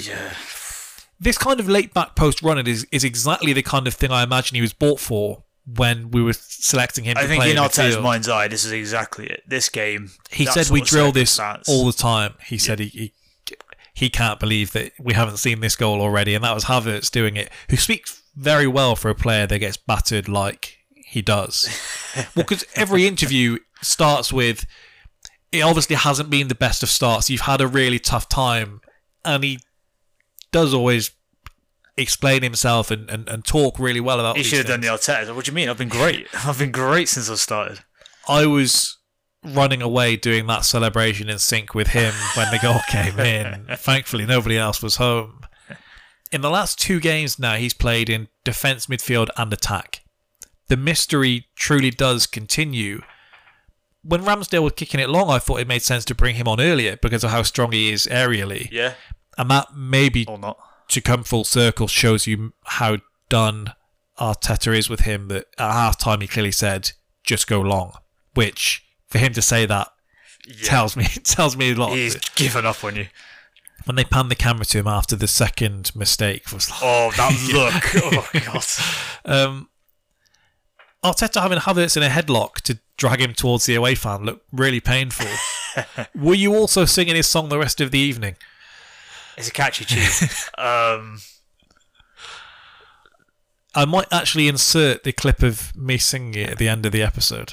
Maybe. I'm sure everyone will enjoy that. Whether I think I'll get copyrighted for Waka Waka actually playing in the background. Shakira is famously litigious. She will take people to court and be taken to court. This was... did I say this earlier? I was going to come to it when Arteta said after the game, which looked like a shot at Ramsdale, Havertz is an example of all of us of what to do when you have your difficulties. Yeah, that was not exactly thinly veiled, I don't think. I haven't heard Kai Havertz's dad on a podcast. How great would that be? Him going on an English podcast, slagging off Wolves next. So, to answer your question, I think Kai Havertz will give you moments like this, but he's going to give you a lot of games like you've currently had this year where you go, what the fuck have we bought? I think, and that's the fundamental issue. And if you'd bought him for 30 million, nobody would probably bring that up. But it's because he was a 65 million acquisition to go into a midfield to improve you, to win you the league. It's basically, and I think that's because it's a lot of pressure on a man's shoulders who I don't necessarily know can cash that. It's in a moment like this where I say, has he had that many bad games? Like the games, like when I say about Eddie's bad games, they stand out so vividly. He's had a fair few anonymous games. That's the issue. But we'll see, I guess. You'd expect that he's going to start the next game. I can't imagine Arteta lets him score here and then says... kills his confidence when dropping him, yeah. So it's probably going to be at Trossard's expense, unfortunately. It might have been an expensive goal for you. You won, but at what cost? I guess we'll see. Maybe one of them plays Champions League and one of them plays... But then the issue that Trossard had before was he had one bad half against Fulham. Yeah, Eddie scored. He doesn't seem to have a huge amount of chances. Eddie scored and got an assist, and then he was back at the team. But that's a goal. It looked like it was going to be 2-2 for him, and he got battered last time as well, where he got smashed into the post. The thing about Trossard is, we know he will knock on the manager's door pretty swift. All right. 3-time manager of the month, Ange Postecoglou, has now lost 3 games on the spin. Their starting lineup against Villa it was hilarious. Hilarious. 4 fullbacks, 4 forwards, 1 midfielder who's not started a game in 10 months, and then my guy Cunha, and then one who really said he'd like to be playing behind the striker in Lo Celso. Some of their problems can't be helped. Some of them, I don't like this sympathy for the very clearly self-inflicted players. There's Romero, there was no need for him to be out. Basuma, there was no need for him to be out. Udogie, you're saying, they missed him. Yep, we know why he was missed. Yeah. It was sort of like red cards just kind of rained down on them out of nowhere, rather than, well earned. Cal Brooks' eye just went. Yeah, exactly. Some of their problems, they're very self-inflicted. I don't see it as admirable that they won't change their style. Sean suggested to me during the Chelsea game that it would be a sign of weakness or a show that he lacked belief in his system if he changed it, because it would show the team that, some turbulence comes in and he abandons his principles. So is it a sign of weakness when we did that against Spurs? Was everyone going, Klopp's lost it? This is my point, that better managers than him have compromised on their principles to get the job done. I know why Spurs fans are telling themselves that, because I might have to if my team played on the halfway line. And I also know that coming off Jose Mourinho, Nuno and Conte, anything vaguely attacking, you'll go, I'll take that over that. But yeah, it was obvious it was a compromise that was needed in that specific instance, nothing else. Because I think they've approached all these other games well, and I think they've been unlucky. To be honest, it's probably not what you want to hear, but I think they probably. I know partly maybe this is mentality, but they probably should have got over the line against Wolves. They were unlucky.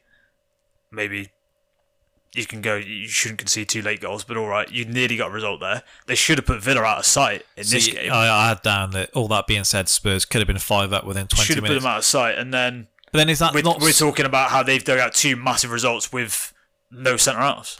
But then if we're also saying that they're carving these teams up in the way that they are, can you not be slightly more conservative and then maybe you create 2 less chances, but you aren't playing a basketball game? Because this was the most typical Unai Emery game that you're ever going to see. Like, Spurs had 18 shots, Villa had 15, and Emery basically says, I bank on my side being better equipped to handle this than yours are. And I back my man Ollie Watkins to be a better finisher than whoever you've got. I'm going to ask you a question in a minute about him that may make you walk out, so I'm going to ask it last. I thought they could have done something. They could have been slightly more conservative here. If I see that back 4, then maybe Oliver Skip starts instead of Lo Celso, for example. Yeah. And Lo Celso was one of their better players. He was.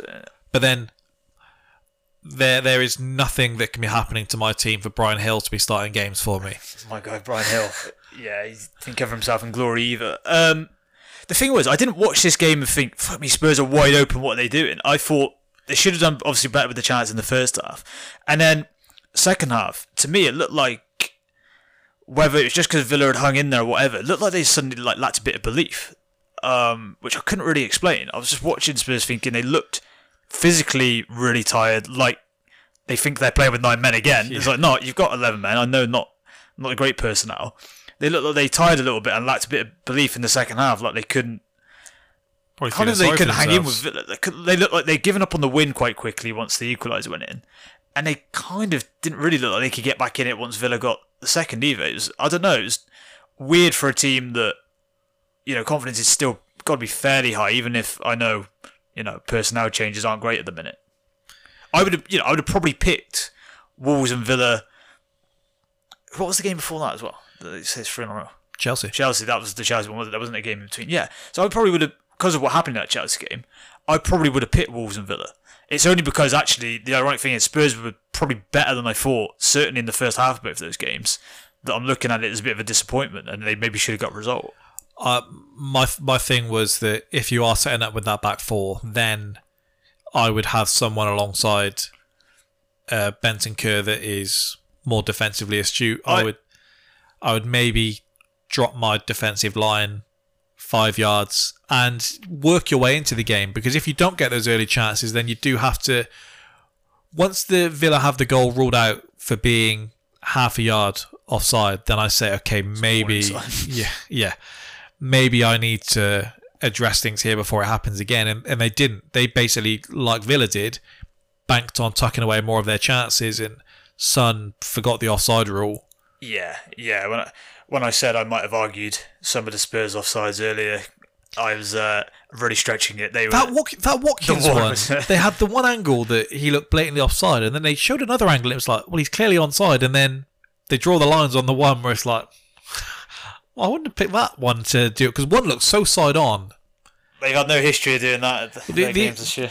Yeah, I don't like going on about it though, so I won't bring it up.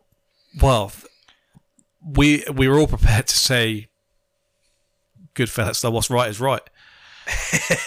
And then they gave us reason not to.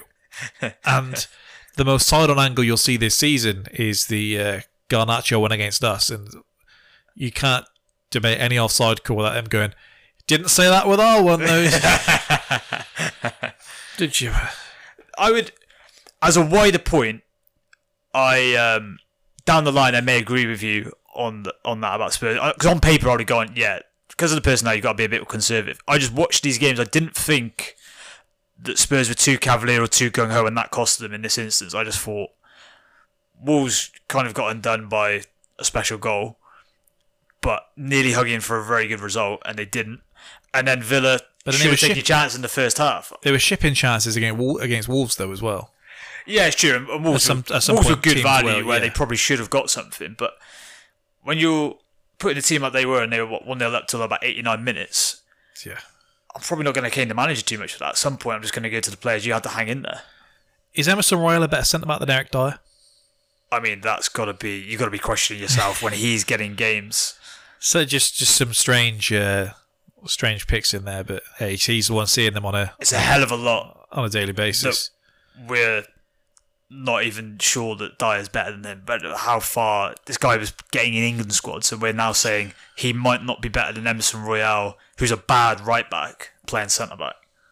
Carl Jenkinson got an England cap. I saw that again the other day. Also, when you have lost 2 on the spin, why is he still firing shots, Ange? I'm happy he was firing shots at Ten Hag. What did he say?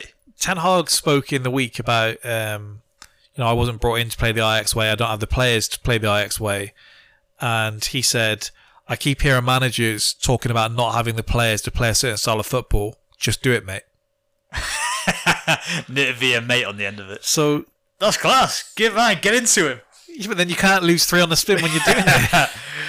Well, you can't. Especially United have won. They're like unbeaten in 6 now. They're the form team in the league. Yeah. You can do it, but it's maybe you can't be the sort of warm, cuddly, isn't Ange great sort of persona. Chatting to the Mail with their anti-abuse campaign.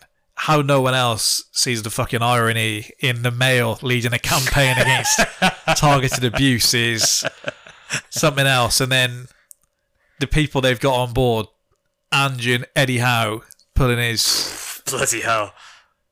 Howe saying it's embarrassing seeing some of the behaviour of people on the touchline. Well, he's got... like your assistant. Yeah, maybe. That prick over his shoulder. Man City next for Spurs. Maybe he just can't get rid of Tyndall, and this is it. He's just inadvertently having to go in on him. It's a win-win-win for this Spurs City game.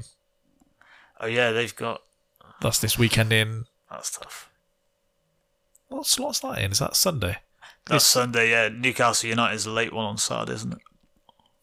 Who knew Newcastle would be in the 5:30, and then they've got West Ham after that, and then they've got Newcastle after that. Spurs tough run, rough times incoming. When their fans said basically that Chelsea game just murdered their whole season, I thought it was an overreaction. Turns out they might have been right.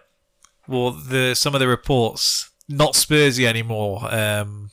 Power shift in North London. Times have changed. Can Villa really challenge for top 4? Emery said there's 7 better teams in the league. Was it 6? 6 or 7, he said. Blimey. I mean... And named them. That's... They've got Arsenal and City in the next 3 weeks. Another 5:30 one for us at Villa Park. I hope he's not like that brutally honest and like his personal life. His wife said, how do I look tonight? I was like, well, there's 6 better looking women than you in this restaurant here tonight, love. Yeah, he's right. I don't think they will. Especially if Europe tends to have a bit more of an effect as the season goes on, so that might come into play a little bit more for them. They might give up on that, but I don't think he will. So, and when you consider, we tend to think that United, even Chelsea, have had like a disaster start, and they're still kind of in touching distance. Certainly United are. This United stuff have only 6 points off 4 points off the top 4 of it. So at the same pace, should be 8 points off the top 4 coming into the season. Like, what are we supposed to be doing with this? Yeah, I mean, this is their good form technically. So I don't know. Interesting. I think I saw a thing saying, are they a point better off or worse off than it was last year? So yeah, it's an interesting sort of look. We're pretty much the same, mind you. When we said last year you're only there because other teams are shit, that was seen as out of order. So. If I can ask you to hold on to your seat while I ask this. I saw a tweet today that said Ollie Watkins was the modern day Jermaine Defoe. I wanted to ask your thoughts on that. What does that even mean? In what way is he Jermaine Defoe? I'm asking you. Jermaine Defoe known as like a clinical finisher. What are you trying to say about Ollie Watkins? I'm saying Ollie Watkins probably gives you a lot more of different aspects. A lot more different aspects than Jermaine Defoe, but I don't know if I would call him prolific. Okay. His numbers will be good by the end of the season, but I don't know if you're calling him a natural finisher. There's your answer. I really like Jermaine Defoe, but at the same time, I was also outraged at the idea he's going to go in the Premier League Hall of Fame. So I don't really know. You not reckon Watkins is getting the Premier League Hall of Fame? Carries on going. He's going to get the Golden Boot this year. I told you. Haaland gets taken out. He's not allowed. Only Watkins. I don't know if you're going to put your mic down to applaud Garnacho for that goal yesterday, but That's shinny.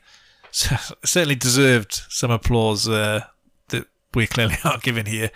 A unified Goodison Park in protest, only for the goal of the season to be dropped on their heads within 3 minutes, is very Everton. Prime Barclays, as they say. Best overhead kick ever in the league. People are saying best overhead kick ever, which seems to be being entertained, which is a bold one for me. But we've got best goal ever to some people. It's wild. Is it in the conversation for either of those for you? The best overhead kick you've seen, or the best overhead kick you've seen in the league? I do think it's better than the Rooney one, which I've always felt slightly overhyped. Maybe that Sky advert did it. The occasion as well. Yeah, and Rooney, it's fair enough. I know how this is going to sound. I think Emre Can's one is right up there, to be honest, against Watford. Am I crazy in saying the Benteke one against United? Yeah. I think you've got to factor in that's Benteke doing that. I think you have to. Look at his goal scoring record next to Rashford's would be something I would ask people to all go and take a look at. Tyler kiboshed the Benteke goal. A good bit of commentary on that could change its life. Yeah, I don't know. I think it's the most recent thing is always the best thing, isn't it? I think it's right up there.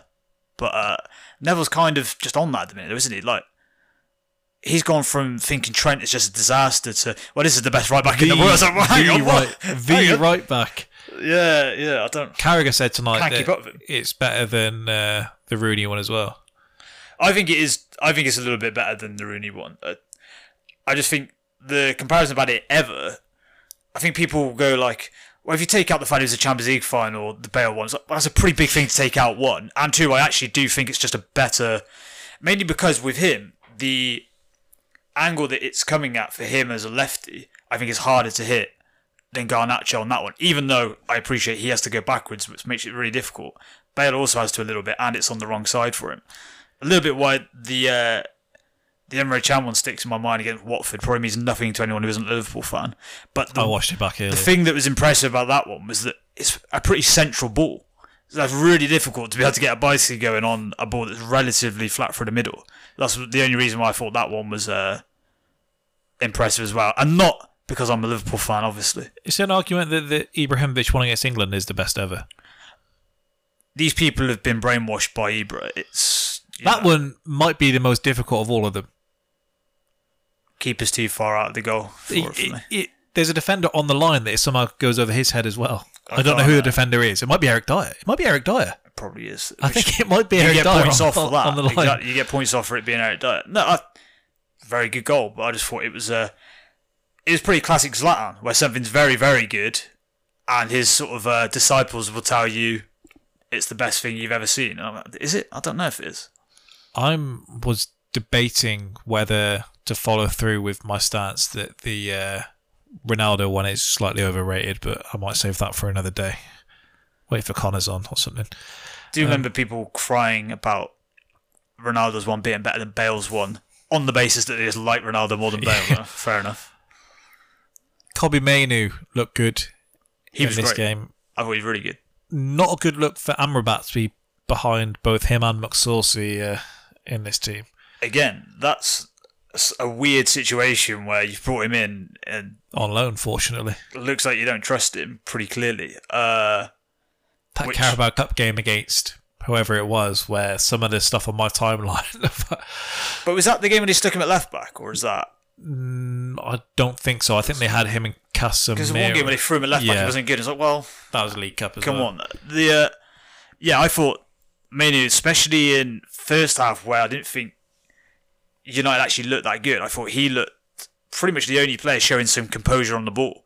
Keane spoke about it at half time that basically he looked like he had time on the ball always. Obviously, always a good sign, especially for a young player.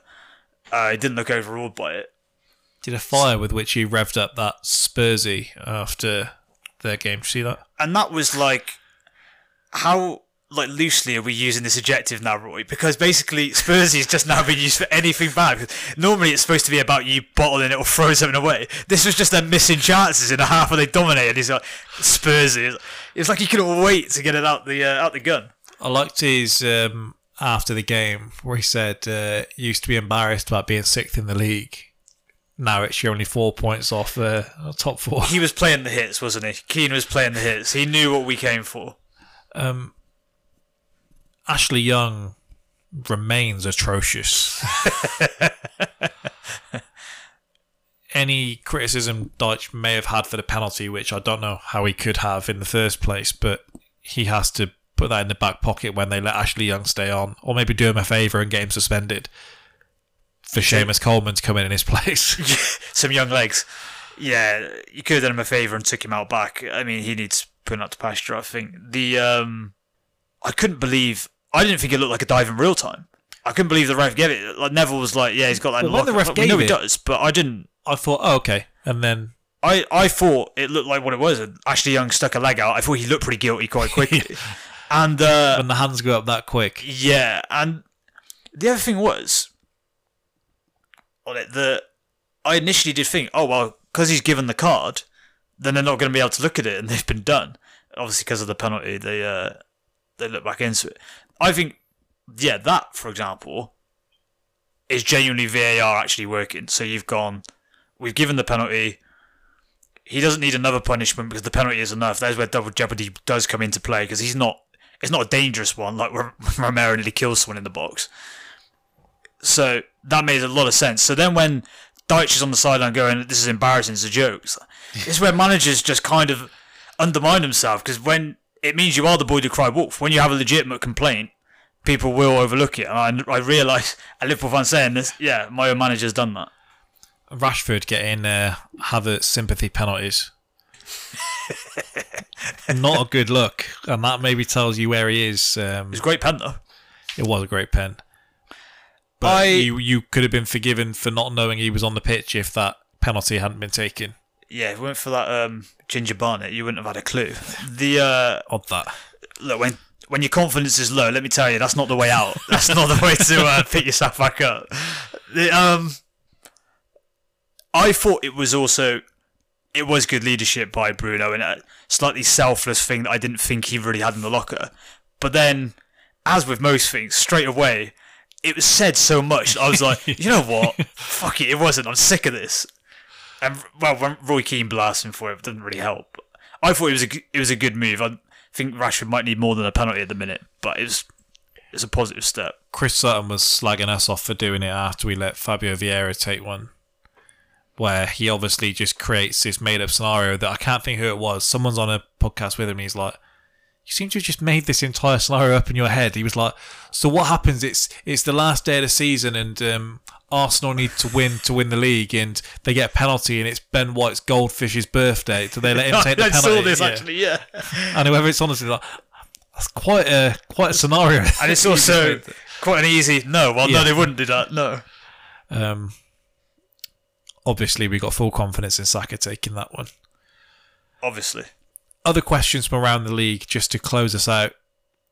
Is Vincent Kompany the worst manager ever in the league? He's coming for Frank de Boer. 13 games and 4 points. The win was a sneaky one against Luton.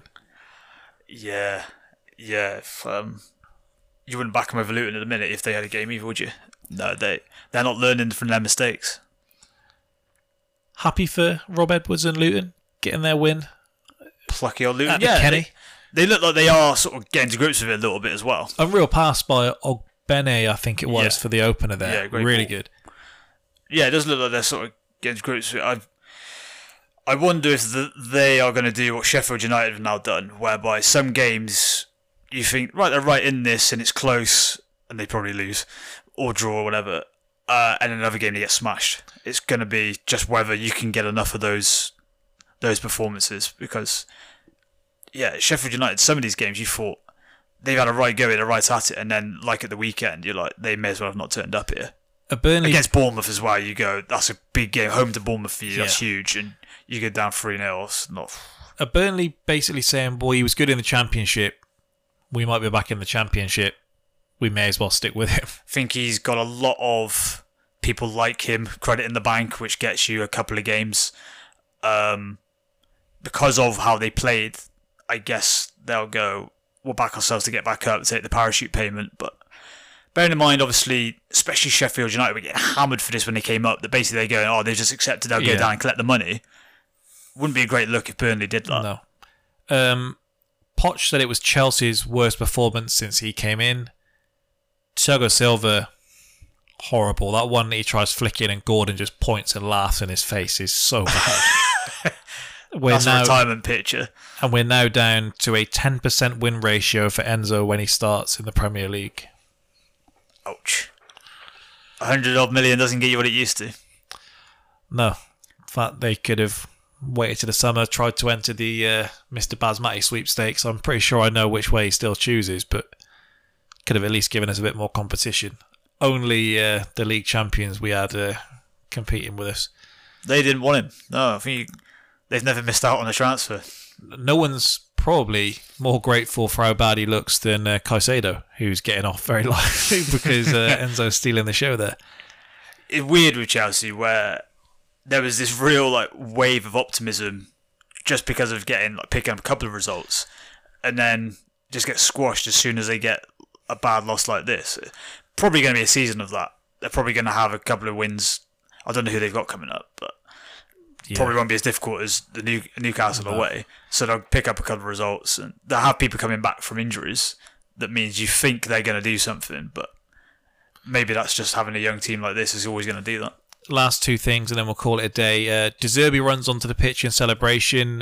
Lewis Dunk called Anthony Taylor a bellend, reportedly. And Evan Ferguson continues to be a bagsman. Which of those do you want to unpick? I think we could do a whole pod on Lewis Dunk calling the ref a bellend. I saw someone say, starting to feel sorry for Anthony Taylor now. Never in my life will those words leave my mouth. Who do you think would express sympathy for Anthony Taylor first, you or Jack? Me. But there will not be any situation in which I will ever feel sorry for a Premier League referee. As with most things in life, it's if someone calls you bellend, prick or whatever, you've really got to investigate first. Did I deserve this? And then you go, well, fair enough, that's fair game.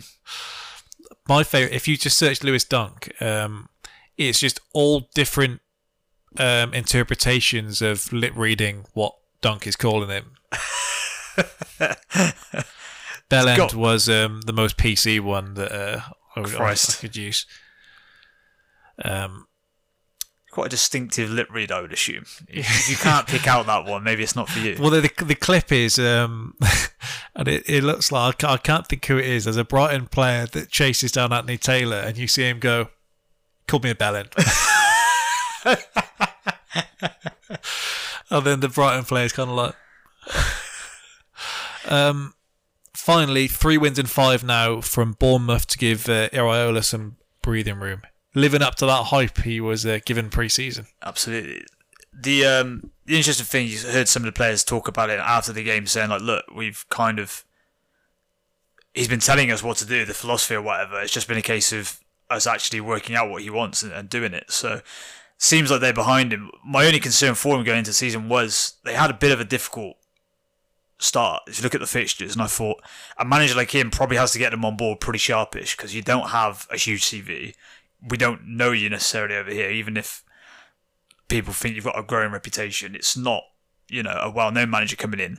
And the guy before was popular and did a decent job. Yeah. So you've got a few things going against you, and if you don't get them on board quickly, you can lose them. But it seems like they stuck with him.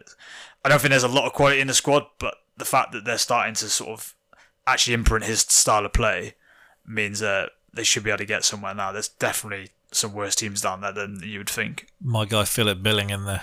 My guy, don't let the record show. There's a couple of 6-pointers they've won in there as well. So yeah, couple of big results. Let's face it, if one of those had gone the other way, he might have got sacked. So. Well, that does bring us to a close. So thank you for listening to another edition of the Spitballing Pod. Will Harper be back with us this week? Next week? Who knows, to be honest with you. He might be celebrating next year's birthday in advance. We'll be there, though. See you then. Adios. Samina, waka waka, 60 million down the drain. Kai Havertz scores again.